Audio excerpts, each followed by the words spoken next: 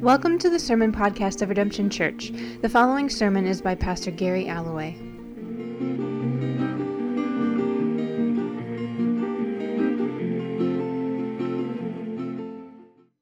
The letter that St. Paul wrote to the church in Rome. Paul, a servant of Christ Jesus, called to be an apostle and set apart for the gospel of God, the gospel that he promised beforehand through his prophets in the Holy Scriptures regarding his Son, who as to his earthly life was a descendant of David, and who through the Spirit of holiness was appointed the Son of God in power by his resurrection from the dead, Jesus Christ our Lord. Through him we received grace and apostleship to call all the Gentiles to the obedience that comes from faith for his name's sake. And you also are among those Gentiles who are called to belong to Jesus Christ.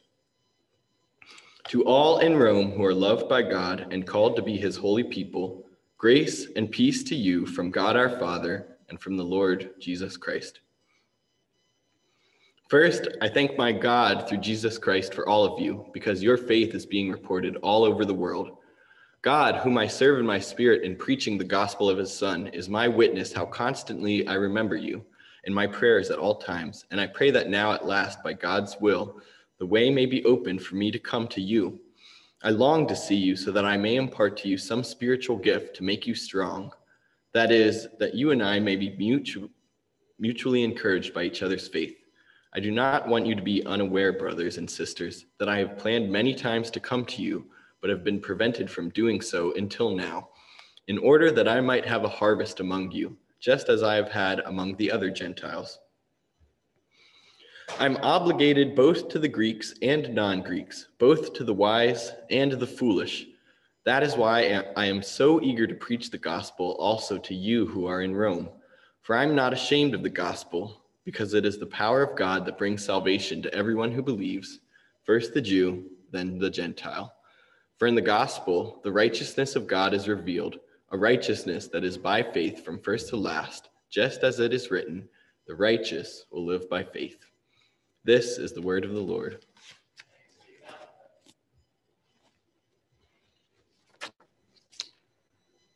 You guys ready? Let's do it. Okay, so I grew up in a nominally religious home. And when I got into high school, I started to get into some trouble, dabbled in drugs and dating, and trying to figure out who I was. And then when I was 15, I got invited to youth group. And God began to do something. And I heard this message for the first time, that my sins could be washed clean, that I was unconditionally loved no matter what. And all I had to do was believe and receive. There was no other requirement, and shame could be washed away, and I could be made new. It was a powerful message, right? This message of unconditional love, and I was in. And to use Paul's language, there was a salvation that comes by grace through faith that reveals this great love of God. And what I was taught is that because God loved us in such this extravagant way, this just unconditional way, that was a love we were supposed to take out, that we were supposed to give that love to one another. And we were supposed to build a community based on that love where everyone was welcome, no matter where they came from. And no book of the Bible seemed to focus more on this great love of God than Romans, this awesome love of God that wanted to transform everything. And I love the book of Romans, and I delighted in this message of salvation by grace through faith. It was a message of radical love, and Romans was the book that I taught on many times in order to teach people what it meant to know Jesus. But over time, some problems have come up. Some of you have kind of related to these. We've seen some good anxiety around the book of Romans over the last month as we've been talking about it. I teased Amanda on the Facebook chat when I told her we were doing Romans. She said, well, I'll see you in 6 months. So some of the things that come up around Romans, you might be able to relate to this a little bit.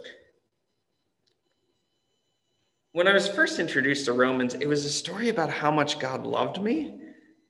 But then I began to hear it told as a story pretty much about how much God actually kind of hates us. a story that really focused on how sinful and how depraved we were, and how God was ultimately kind of disappointed in us. And disappointed is probably the mild statement. Maybe you've heard this gospel. It kind of goes a little bit like this. It says, God actually doesn't like you very much. But in God's grace, God pulls a little cosmic switcheroo, and instead of hating you, hates Jesus for just a couple minutes. And because of this, now when God looks on you, he sees Jesus instead of you. And because of this, you get a pass to heaven. Now, God doesn't actually like you. God just accepts you. Have you kind of heard that gospel? It's not the gospel of God being the great lover who wants to come and redeem his bride. It's the gospel of the disappointed dad who has to bail his kid out of prison, but is actually still like pretty disappointed in his kid and is waiting for his son or his daughter to screw up again. Maybe you've experienced that. Do you guys know that one? It's not what the book of Romans teaches, and yet Romans is where we get that gospel and this idea of depravity and all that. We'll come back to that.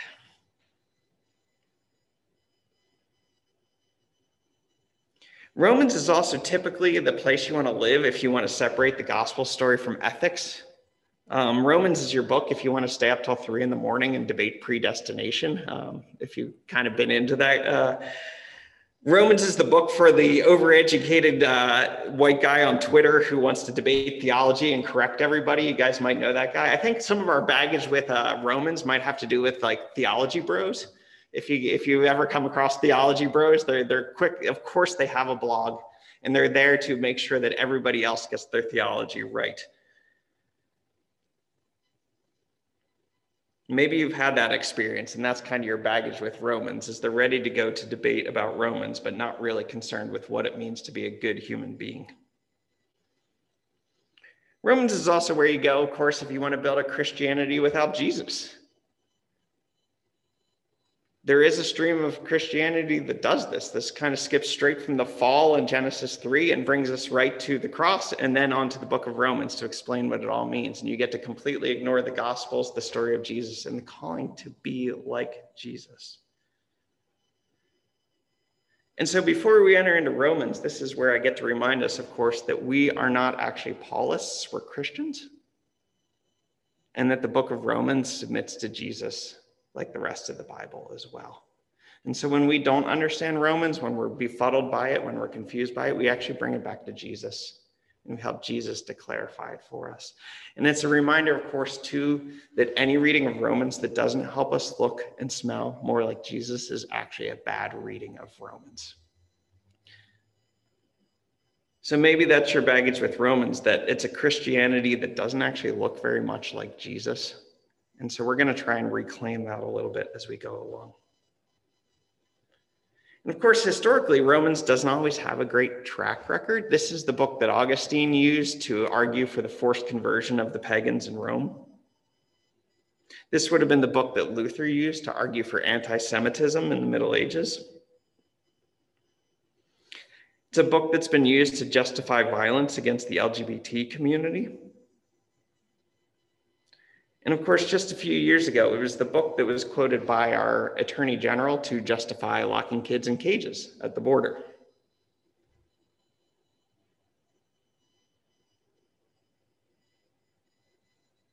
So we have some work to do.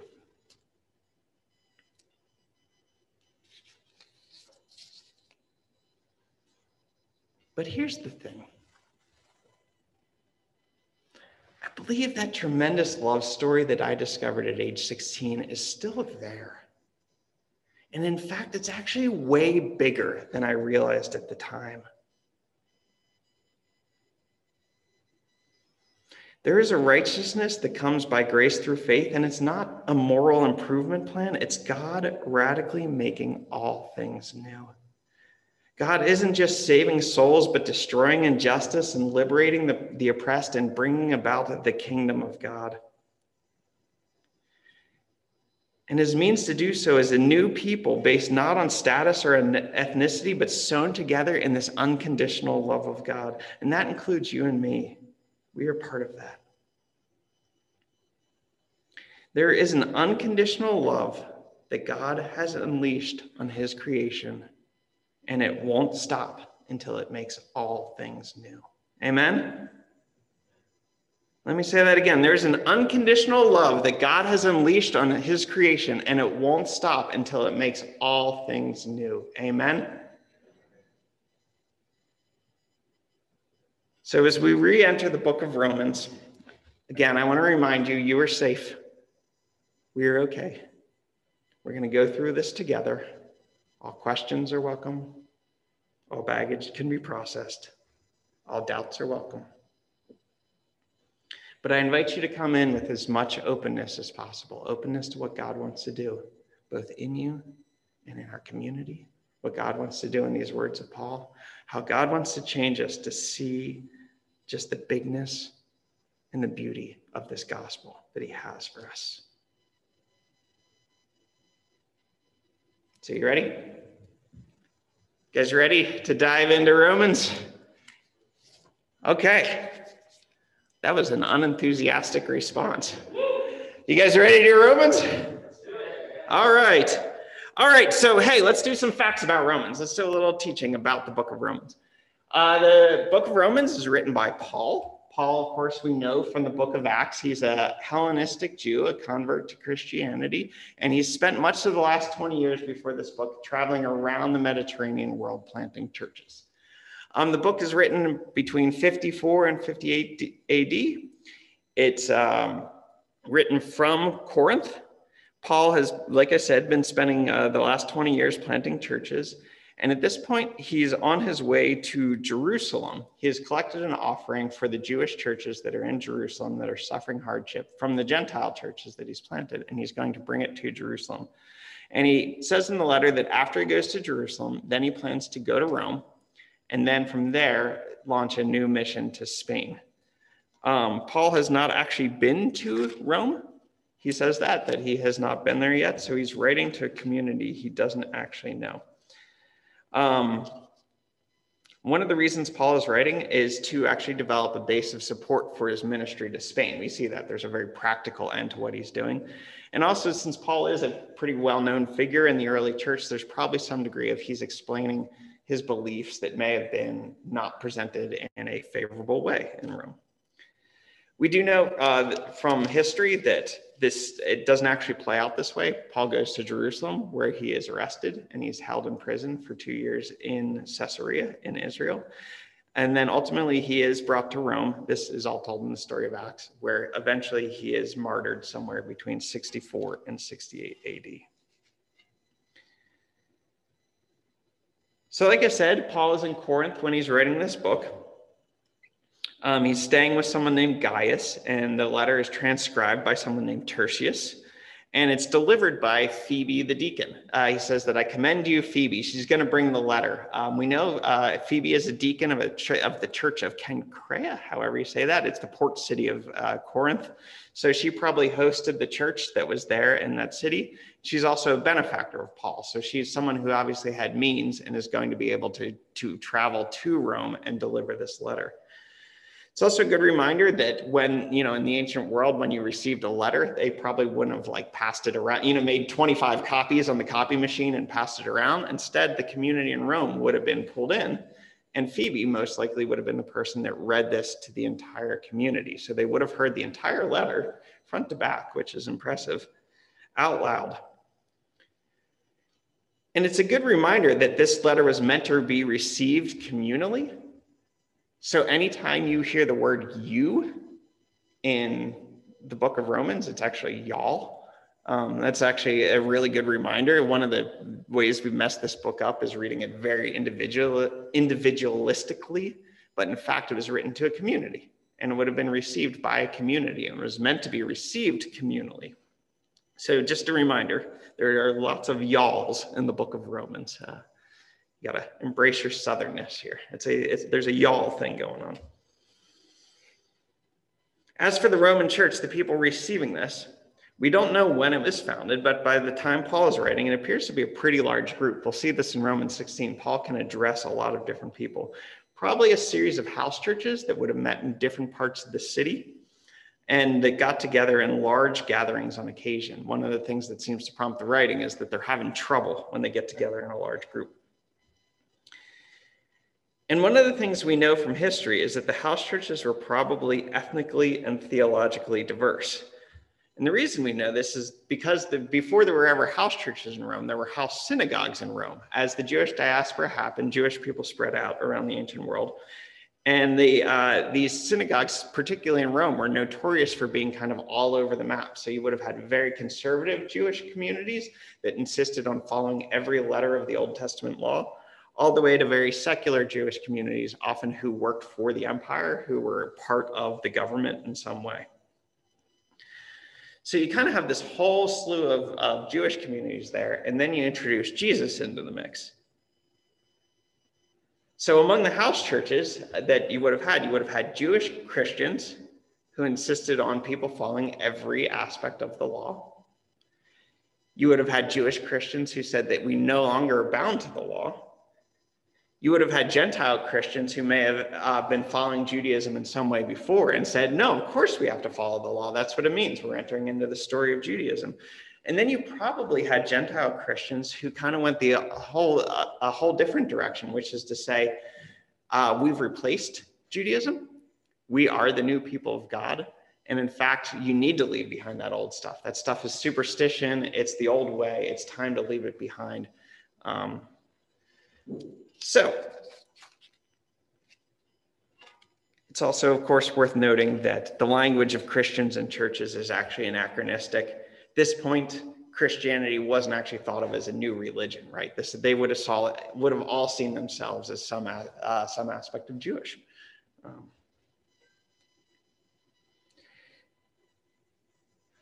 So one of the things that probably precipitates this letter is that in 49 AD, the infighting between these different groups gets pretty bad, and the Emperor Claudius actually kicks all of the Jewish folks out of Rome. We actually meet in Acts 18, Priscilla and Aquila, a couple who were Christians in Rome who've been kicked out, and we meet them in Corinth. But in 54 AD, the Emperor Claudius dies, and the Jews and the Jewish Christians are allowed to move back into Rome. And probably what happens is whatever stasis you had between all these groups breaks. So we have Jewish Christians coming back to the city, probably insisting that everyone has to get circumcised and follow all the food laws. And likewise, we have Gentile Christians bragging about their freedom and their status as the new chosen people who have replaced the Jewish people. And so Paul writes to them not just to win them over, but to lay out a picture of the gospel that calls both of these groups to love, to unity, to worship before Almighty God, calls them both to humility as one people of God, serving together in one household of Christ. We often miss this. Again, we think of this book as all about individual salvation, but if you read it through that lens, you'll see how much this book is actually written about sewing two groups of people together into a new people of God, teaching about a gospel that provides this framework. And again, that's a big deal. Like, we often think of Paul as like an angry theologian. You know, sometimes we think about him as the original theology bro.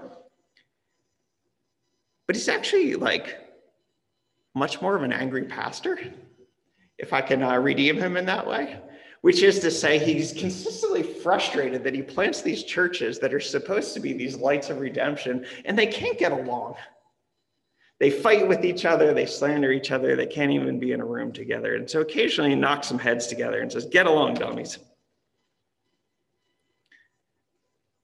And I say all that just to say, like, again, we tend to think of Romans as this book of abstract theology.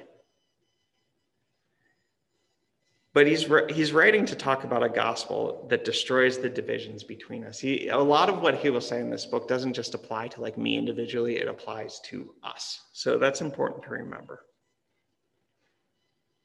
The intro to the letter.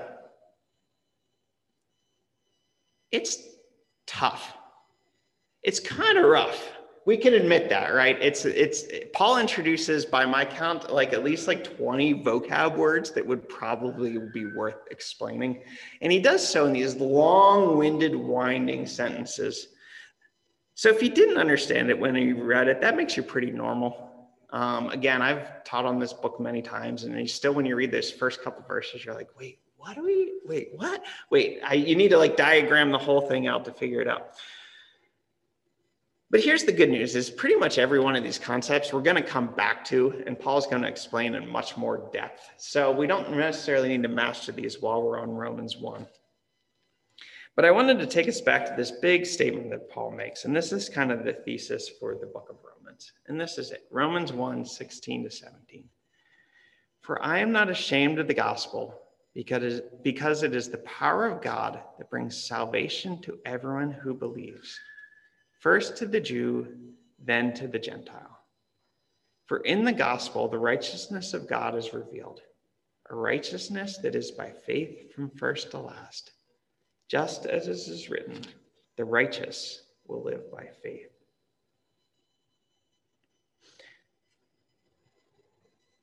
So if you get nothing else out of this passage, I want you to get this.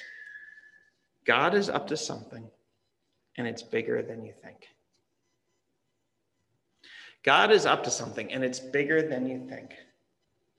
And what I want to do is look at 4 of the vocabulary words in this passage and just look at how we've made these concepts way too small and how much bigger they actually are than the idea we give them. So first of all, first one, gospel, euangelion. What does euangelion mean? What does gospel mean? What was that? Good news, right? Yeah, you might recognize the word angel in there. That's the word messenger, or a good message. But it's not like any sort of good news, right? It's not like, hey, good news, cereal is half off at Selector right now. You better get over there. Which is good news, of course. And if that were the case, I'd say go, before Selector closes in 5 minutes. So you might want to get over there.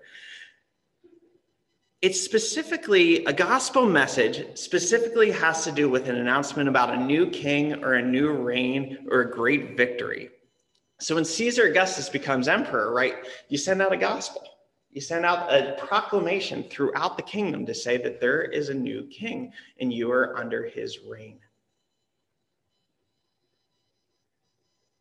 And this is what both Paul and Jesus are doing when they talk about a gospel, right? The reign of Christ has begun. The kingdom of God has begun. The gospel isn't just a religious message going out, right? It's not a message of a new religion. It's a proclamation of a new reign, a new reality going out, that the kingdom of God is going out, that Christ is the true Lord of this world. It's an overtly political statement that you're actually saying, no, Caesar is not Lord, but Christ is. A gospel is not a small thing, it's a big thing. Not only is this a direct challenge to the systems of the world, it's a calling for us to live into this dynamic reality that is the kingdom of God. We live as reconciled people, carrying out the love of God in everything we do. Romans 1 teaches that God is up to something, and it's bigger than we think. Amen? All right, our second vocab word, righteousness, is the Greek word dikaiosune. Everybody say that with me. Dikaiosune. Got it? There will be a quiz next week. This is one of the trickier words in the New Testament to translate. It usually ends up as righteousness. But when we hear someone is righteous, what do you think? You might think they're like really moral, right? Do you like that person? Honestly, this word's gotten a little tainted in the English language. Usually when we hear that someone's righteous, it actually sounds like pompous or elitist. Instead, what the word righteousness has to do with rightness, as in God's restoration of all things. It has to do with God seeing a broken world and saying, I will make all things new. And so one of the other translations for it is rectification, of God setting things right. One of the words that will radically change your view of the book of Romans is if you read this as justice, which is another translation for it. It's where we get the word justify or justification. So when you start to think about God's justice going out into all the world, that sparks a very different image in our mind, but that is on this word.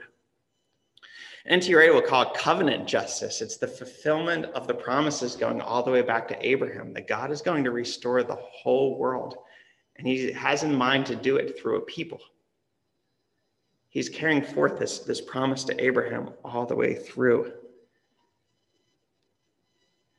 And the scope of this righteousness, this rectification, this justice is huge. When we get to Romans 8, right, it's not just a sense of God's going to set you right morally. Romans 8 will talk about God's going to restore the entire creation, the entire cosmos, the very physical creation that God has created. The entire universe is going to be set right. So it's bigger than anything we could even wrap our minds around. And yet it also goes to the depths of our soul. Again, it's not just about making us moral. It's about God turning us inside out and making us completely new. And it's a reminder that God's restoration is never just a spiritual thing, right? That when it goes out and brings the justice of God, that God's restoration will include destroying systems of injustice, of power, and of oppression. God's restoration is really big. And yet somehow it also affects every minute decision and detail of our lives. God is up to something, and it's bigger than you think. Amen? All right, next word. Power. We see this word twice in our passage. It comes from the Greek word dunamis. Does anybody see any English words in that? Dynamic is one. Anything else?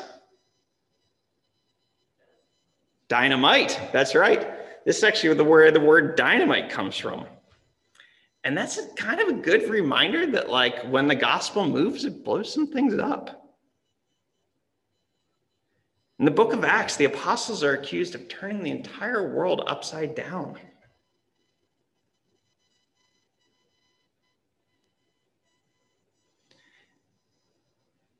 And it's a reminder that the gospel is not just moral lessons or emotional comfort. It comes to set the captives free. It comes to make every valley high and every mountain low. It comes to turn us inside out. There's a power in the gospel. And I hesitated to put this one in because I didn't want us to think about like violence, right? That we go out in some violence, or even like that we get God's power, right? In fact, the book of Romans will call us to just the opposite. It calls us to take up our cross and surrender ourselves, and then the power of God comes. There's a great power that is in God that is unleashed in the gospel, and we simply get to take part. So again, it's not just a religious message. It's not just an emotional comfort. There's a power that goes out in the gospel. God is up to something, and it's bigger than you think. Amen?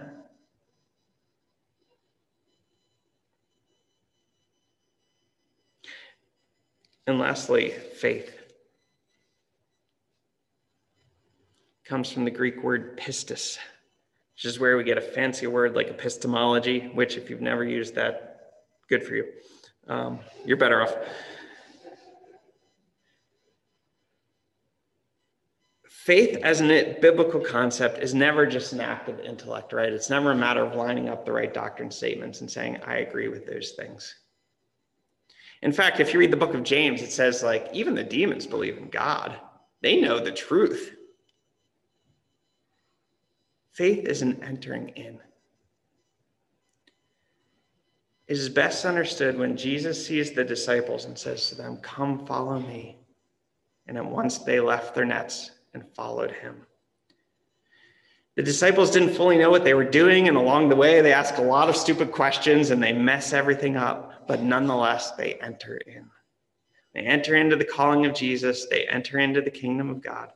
They enter into all things new. And this is still our calling today. To enter in.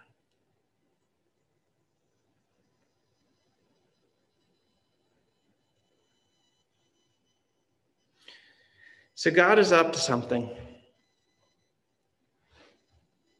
Not just in Paul's day, but in our day too.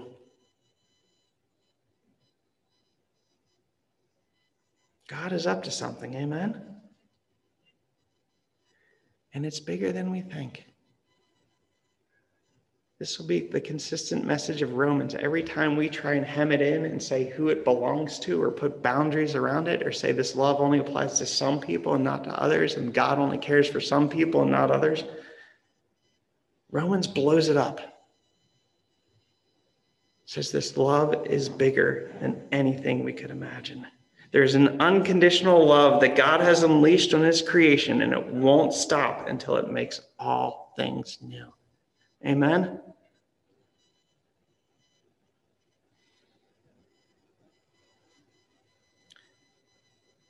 This is the good news of the book of Romans. And I look forward to walking with you guys for the next several months through it.